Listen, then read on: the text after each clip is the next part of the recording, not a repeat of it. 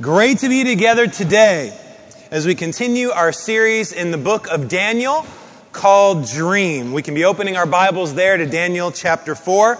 We'll be there in just a minute. So I was 14 years old, and I was doing homework in my room.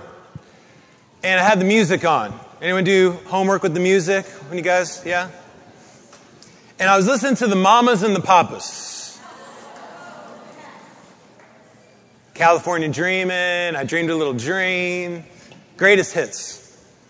And I'm listening to the music, sort of in the back of your mind, you're doing homework, trying to focus, and I hear something, and I wasn't sure where it was coming from. Let's listen in.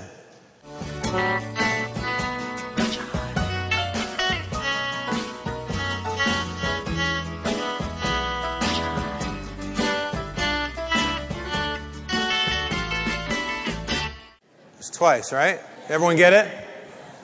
So I'm listening and doing my homework, and I hear, my name, John. And it's John. And at first I thought, Mom is messing with me, And so I open the door. Mom's not there. I go upstairs. Mom, were you at my door whispering to me? No. So I go back down, and it's strange. And so, I played the song over again, thinking, I want to listen to the song again and just keep doing my work, because I missed it because I was focused on, I didn't know it was from the song. So I play it again. I hear it again. John. And it's kind of creepy, right? John. And I start, what is going on? My brother might be playing a prank on me. Finally, I figure it out.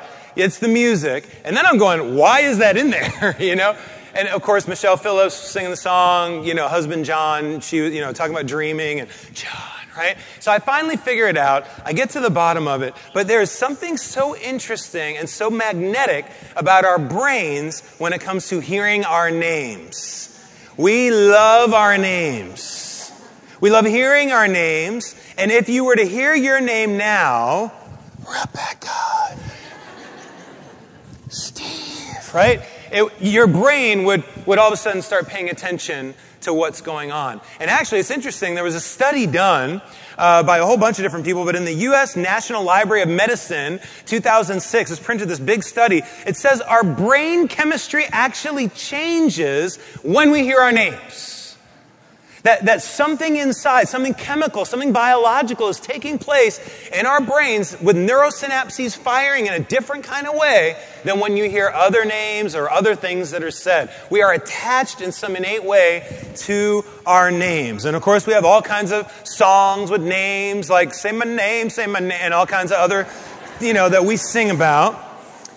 And as we get into Daniel chapter 4, we're calling it I Call Your Name. That is the name of the song from the Mamas and Papas, where I got creeped out by my name being whispered. And as we lead into this, we're going to talk about this idea of craving to hear our name. In Daniel chapter 4, leading up to it, we've done 3 chapters so far. So Daniel 1, Daniel was a young teenager with his buddies. They took the 10-day test. And there was a problem, and then there was a promotion. They did well with the problem, and then they were promoted, and the king was impressed. In chapter 2, he interprets the king's dream. There was a problem because no one could figure it out. They solved the problem. He gets promoted, and the king is impressed. Daniel chapter 3, Daniel's buddies, they have a problem. They're not bowing down to the idol. They are able to solve that problem by not burning in the fiery furnace because God and Jesus makes a cameo and the 4th person in the furnace. They don't bow down. The king is impressed and they get a promotion. So far, so good, right? And part of the theme, as we already see it taking place in Daniel, is that life following God is not going to be without its problems. But it's the way we face it and our faith as we go through it that's at issue now. So, as we hit Daniel chapter 4, another 30 years has gone by. Remember, there was 20 years that went by between chapter 2 and chapter 3. Another 30 years has gone by. Daniel is probably around 60 or so years old now. He's been established as chief among the interpreters of dreams and the group of astrologers and advisors around the king, and has done well for himself and his friends. In chapter 4, we're going to begin in verse 4. And the reason why is because the first 3 verses of chapter 4 are really a tag on chapter 3. So we need to begin in verse 4 of chapter 4. You with me? I, Nebuchadnezzar was at home in my palace, contented and prosperous. I had a dream that made me afraid. As I was lying in bed, the images and visions that passed through my mind terrified me. So I commanded that all the wise men of Babylon be brought before me to interpret the dream for me.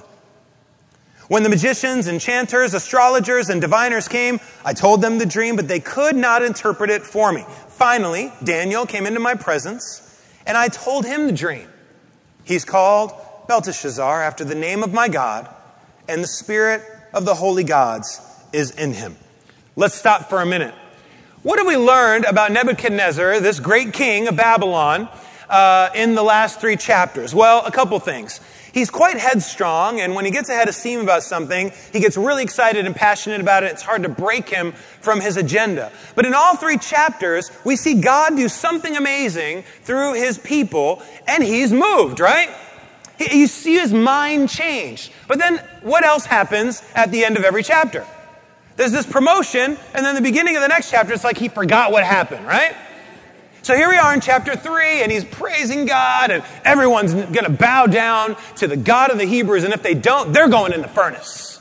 And then we start chapter 4. These years have gone by, and what's he doing? He's going right back to where he started.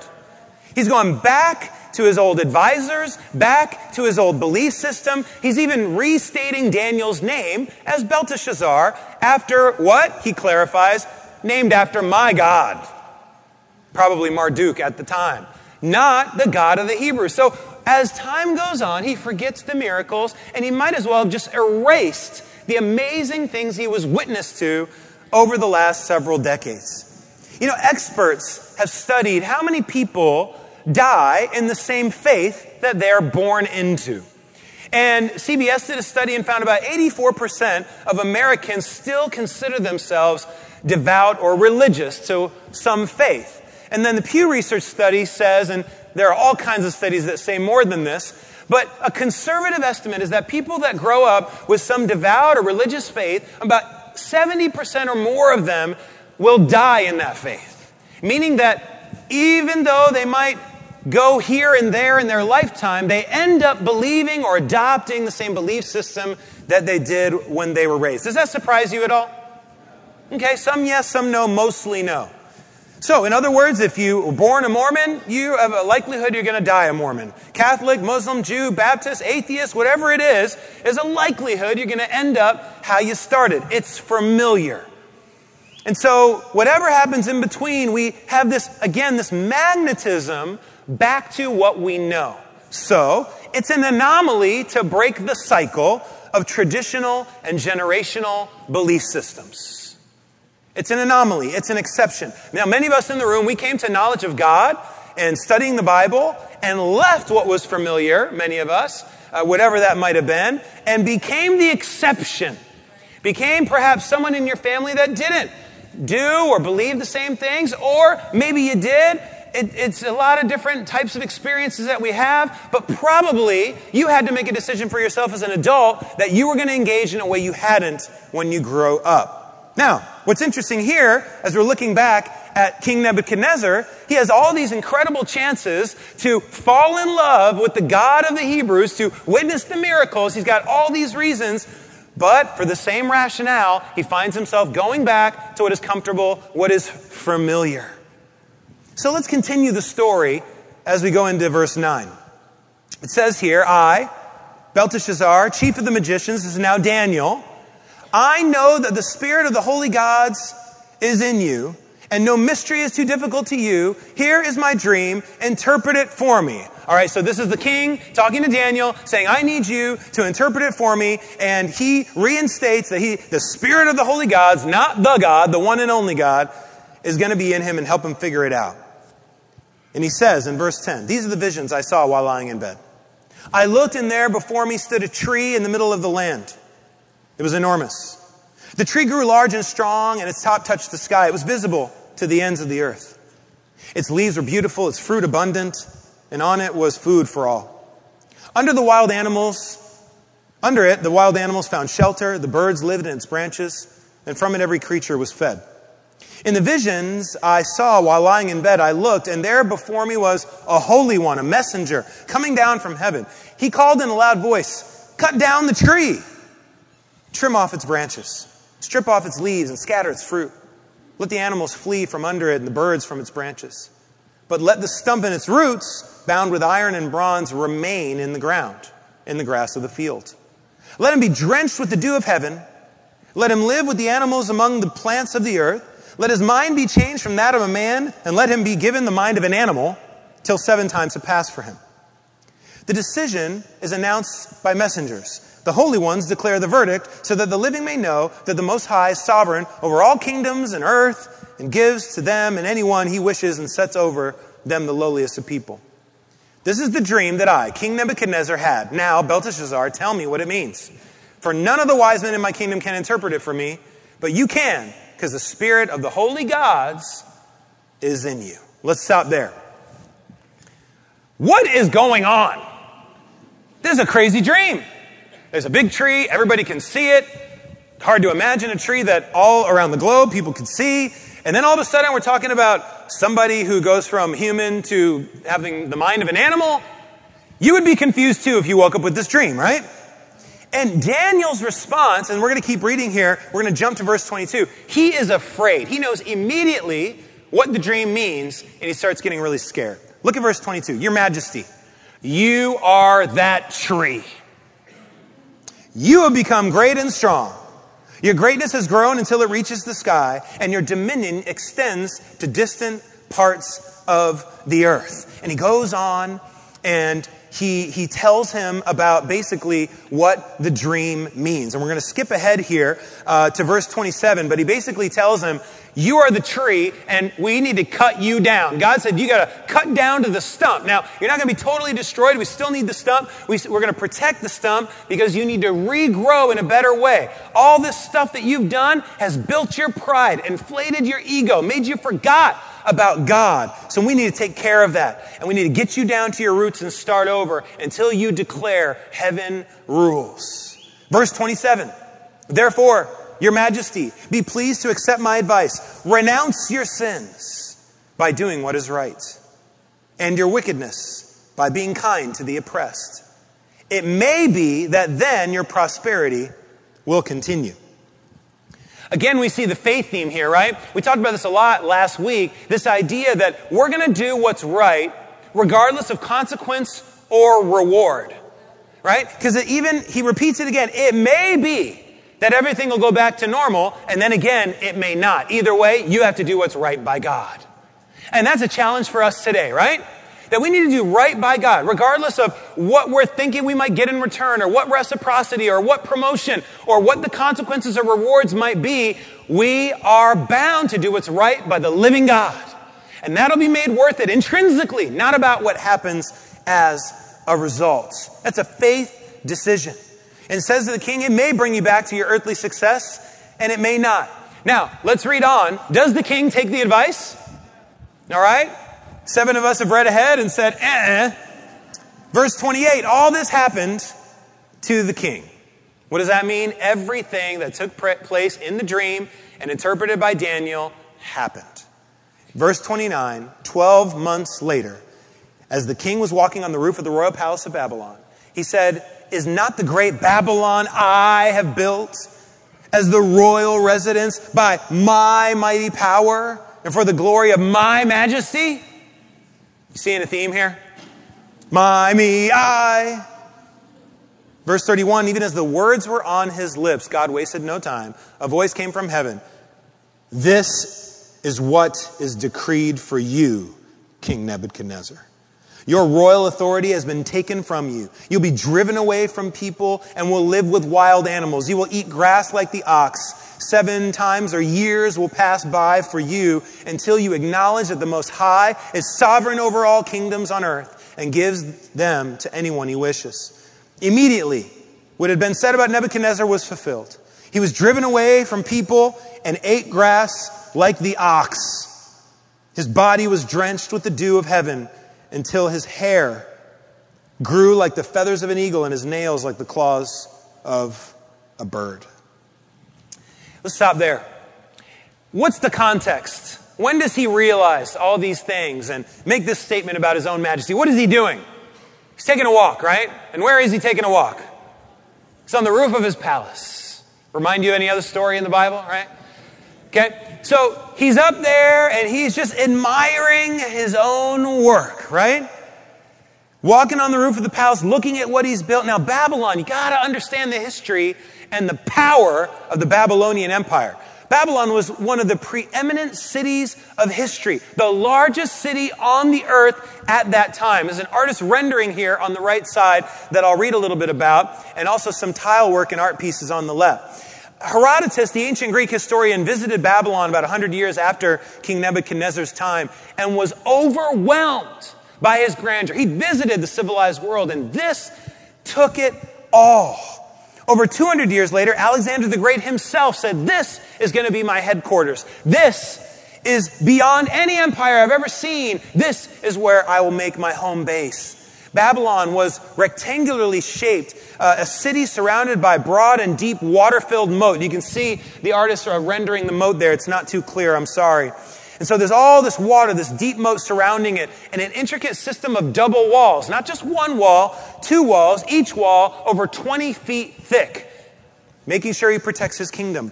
Then it's reinforced with defensive towers at 60-foot intervals, while the outer wall was 11 feet wide. And then later the king added another defensive double wall. The outer wall, 25 feet thick. 8 40-foot high gates provided access to the city, decorated with 557 animals in bright colors against a glazed blue background. And we have an example of one of those 557 animals here on the left, taken by Ross and Maria Woods, who were just in Berlin in a museum looking and said, "Oh, that's a picture and tile work from Nebuchadnezzar's palace. When I come home, I better tell John and give him the picture. This is not a legend. This is not a story that was made up. This is historical fact. King Nebuchadnezzar was there. Archaeology confirms it, and you can go visit all the stuff in the museums," right? God gives us decisions by faith to follow him, but every now and then he throws us a little bit extra. This is a huge city, fortified. A 400-foot bridge across the Euphrates, 53 temples, 3 different palaces. And the famous Hanging Gardens. At that time, the Greeks considered one of the 7 wonders of the world. So there he is, on the Hanging Gardens, on his tallest palace roof, on top of the world, top of his tree. Is it ever hard for you to be humble? You ever get to a place where you're just so filled up and inflated that it's just really hard to come down? That somehow things have happened in your life to just make you feel like you've done a whole lot of good, and there's a lot of good feelings there, and maybe accomplishments have been done, but perhaps you've been in a similar situation to the king, where everything just looks out and you say, "Man, look what I have done to my glory in my lifetime." Maybe you can't relate to Nebuchadnezzar. Maybe you felt like you've been on the opposite. Maybe you felt like you've been looking up at the Hanging Gardens saying, "Man, when am I going to get up there?" Wherever our perspective in life might be, there are times in our walk where we are really tempted to be proud, arrogant. You know, I just came back last night. Al Baker and I got a chance to go up to Boston for 24 hours to be a part of the Christian Professionals Conference. And we didn't really know much about it. We hadn't heard much about it. And all of a sudden we heard about it, and they asked us if we would share a little bit about our relationship as we work together in the church, the paid ministry staff, the unpaid ministry leader. And so we shared a little bit about that. It was a really amazing experience, and I hope they do it again next year so we can really make sure everyone knows about it and can get to it. But we were walking through one of the lobby areas, and Al comes back and says, "Hey, you'll never guess what book is at the book table that they're selling." And I was like, "I don't know. What's there?" I'm like, "Is it the First Principles book that I worked on?" He goes, "You'll see." And so, sure enough, we went over there, and basically, right there in the middle is a book that I put together, right? And, it was cool. I was like, we were asking questions, and I didn't realize you guys were selling this. This was, really just for New York, but that's cool. And I'm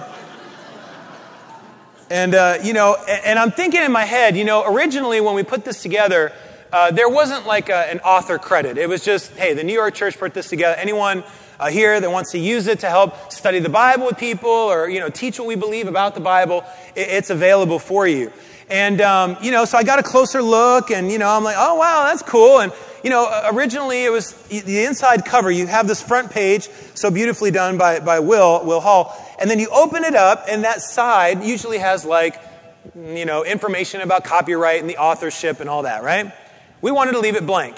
And then a couple people that helped me put this together said, no, don't leave it blank. You need to say something that you were involved, something. You got to put yourself in there. I'm like, why? And so we had this conversation about it, and, people need to, maybe it was if you said something wrong, they have to know who to go to argue with you and say, that's fine. No. And so I finally relented, and I wrote this little thing, and basically what it looked like, you would open up the cover, and on, the left side, in very small print, it would say, this study guide is an amalgam of several other Bible studies and years of hard work by disciples of Jesus around the globe. Special thanks to Steve Kennard, the New York City Church, for the supervision, support, and contributions. John Markowski, editor, right? And then you'd see the table of contents. So, I'm looking at this book at the book table, and I'm thinking to myself, I wonder if, it got through, because the first round that we did, it didn't have that page. And so I opened it up, and it's not there. Absolutely nothing. All right.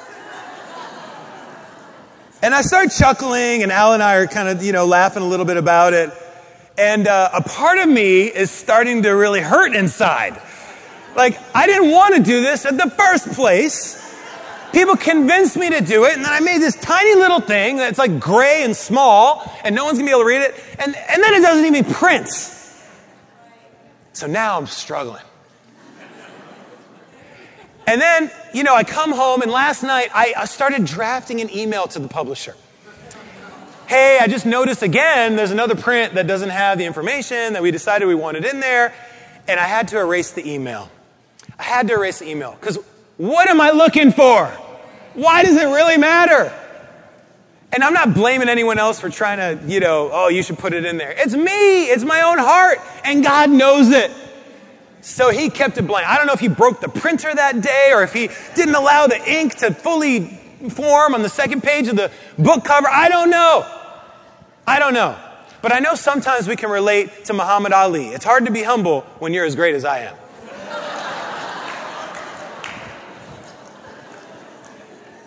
Lord, have mercy, right? Lord, forgive us for getting in those situations where we convince ourselves that we're all that great. But can I get an amen? We sometimes get there. There's a fine line between confidence and cockiness. And sometimes we don't do a good job figuring that out. I know I need help with it. Sometimes it's hard to be humble. Sometimes you do something awesome. You designed it. You wrote it. You coded it. You managed it. You conceived it. You executed it. And then you get the credit. And the crowd goes wild. Yeah, you're so amazing. Right? John.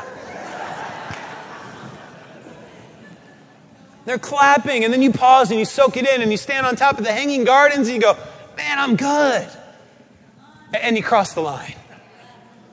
And God becomes an afterthought. God starts to just shrink into the corner of my priority list, and I start to swell and take up all the room until there isn't much left for the Lord.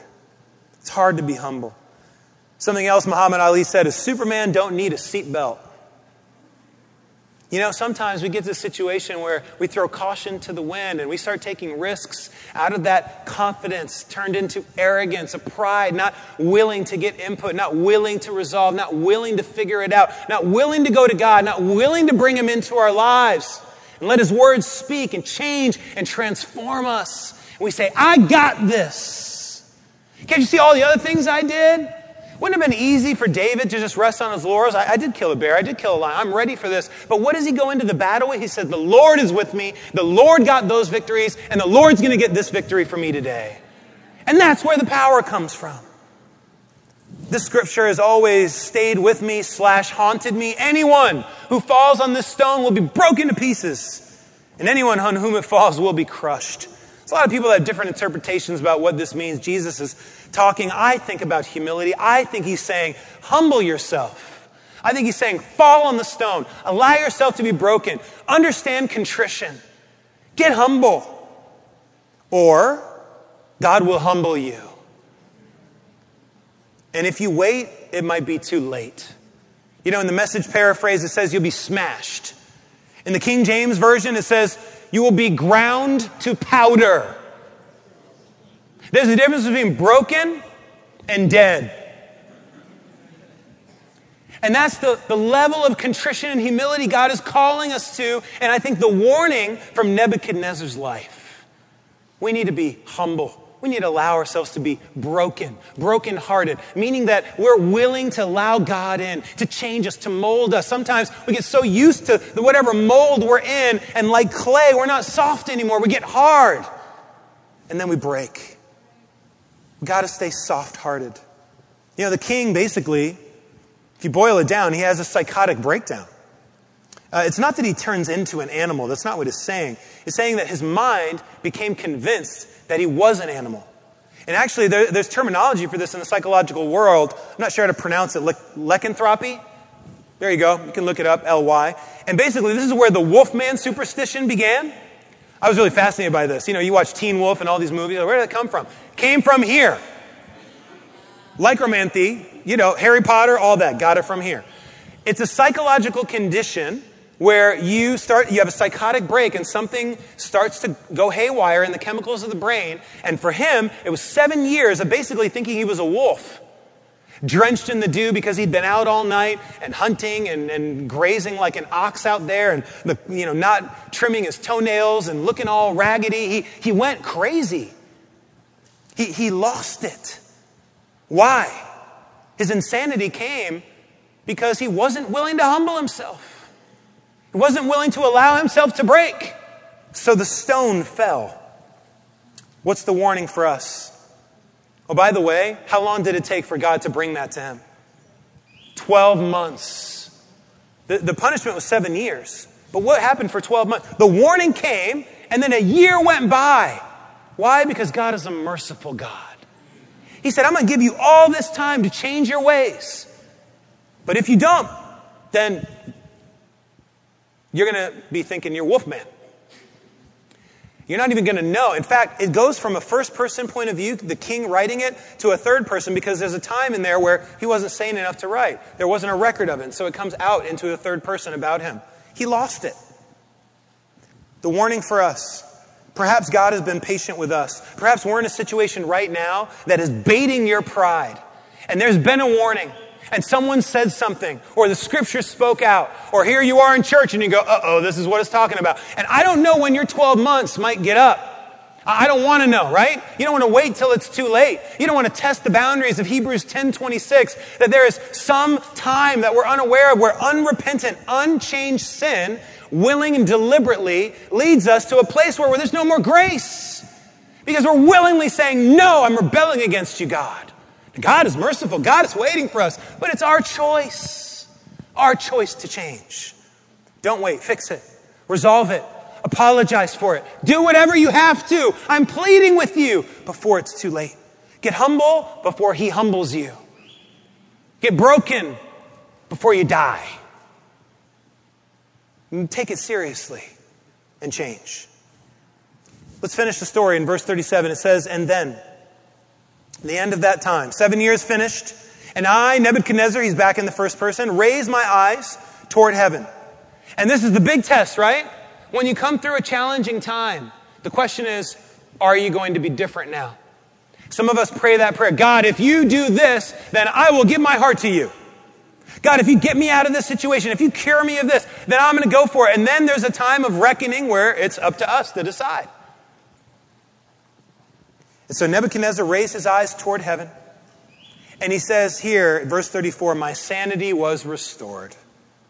Then I praised the Most High. I honored and glorified him who lives forever. His dominion is an eternal dominion. His kingdom endures from generation to generation. All the peoples of the earth are regarded as nothing. He does as he pleases with the powers of heaven and the peoples of the earth. No one can hold back his hand or say to him, what have you done? At the same time that my sanity was restored, my honor and splendor were returned to me for the glory of my kingdom. My advisors and nobles sought me out, and I was restored to my throne and became even greater than before. Now I, Nebuchadnezzar, praise and exalt and glorify the King of heaven, because everything he does is right and all his ways are just. And those who walk in pride, he is able to humble. You know, in this dream, the tree has to be cut down. The pride has to be taken out. But the stump, the root, remains. God is not interested in destroying us. He's interested in getting rid of the bad and growing the good. God wants the pride cut out of the tree in order for it to live and have a chance to grow better.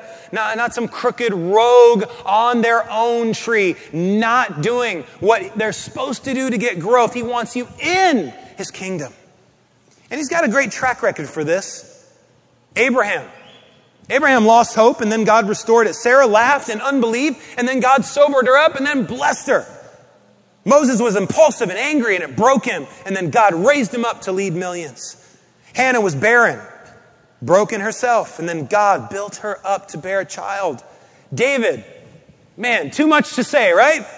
David was sinning like crazy, hit rock bottom, and then God blessed his repentance. Peter disowned Jesus. That's a big one. And a mess of tears and pity and regret. Then Jesus reinstates him. Jesus himself was broken and buried, and then God resurrects him from the dead. If there's anything you get from today's message, it's that God's track record is all about seeing people that break themselves in humility and building them back up. His goal is to resurrect us from the ashes of our sin, say that's the past, and I've got a great future for you. To learn from Nebuchadnezzar's example, from his bad and his good, in the moments of repentance. And none of us can say we're better than him, because how many times have we rise and then we fall? We say, oh yeah, God is the kingdom of heaven, and then all of a sudden we're back to our own gods. So he's an example of something that's very real for us. So the challenge to us, be humble, proclaim heaven rules, and let God build you back up. Think of Psalm 1:3, being like a tree planted by a stream, bearing fruit. And that's both individual, but also collectively, because when we are each individual trees planted by a stream, getting the nourishment that we need from the Word, from God, from the fellowship, from the church, then he does something amazing. He multiplies us and becomes a forest, a church, a huge tree, not a bad one that needs to be cut, but one like Jesus talks about in Matthew 13:32, a large tree providing shelter for those that need it, that lost souls can make their way under the shade, under the protection, under the safety of God and his church. This is the goal. You know, we're all tempted to hear our names. We all want our names in bright lights. We all want the applause. We all want recognition. We want to see ourselves in the rolling credits. But how much better to see your name in the book of life?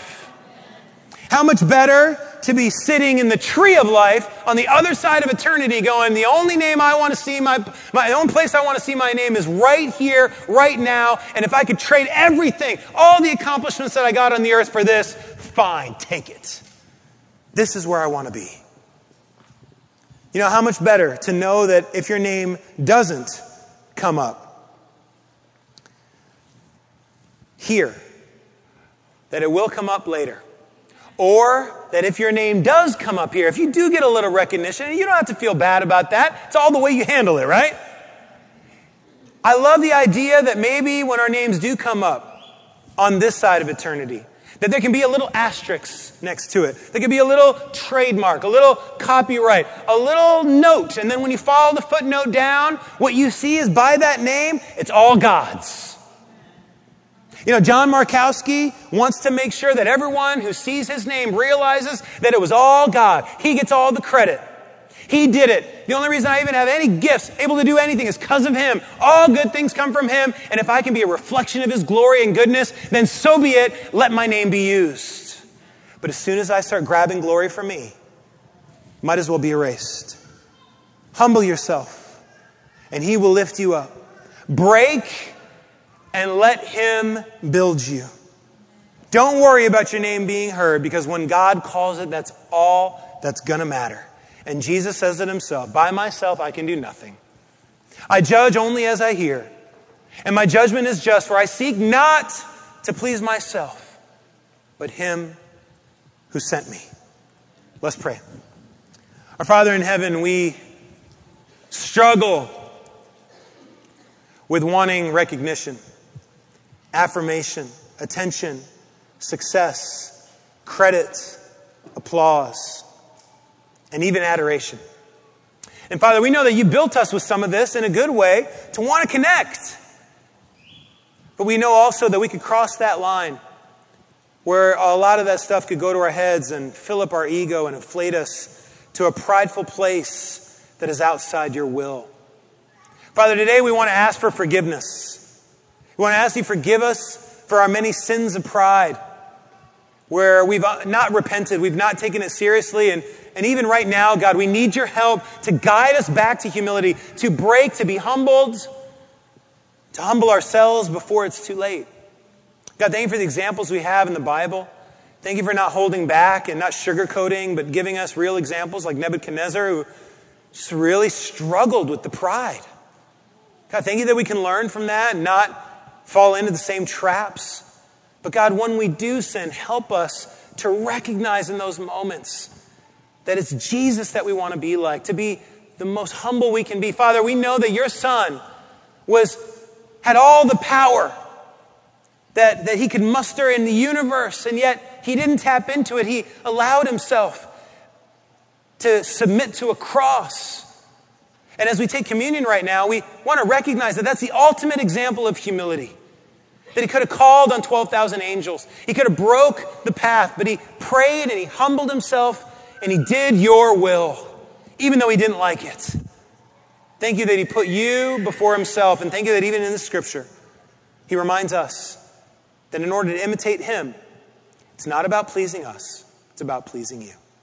God, we love you and we're so grateful for the scriptures to work in our heart and transform us. Thank you for this communion. We pray in Jesus' name.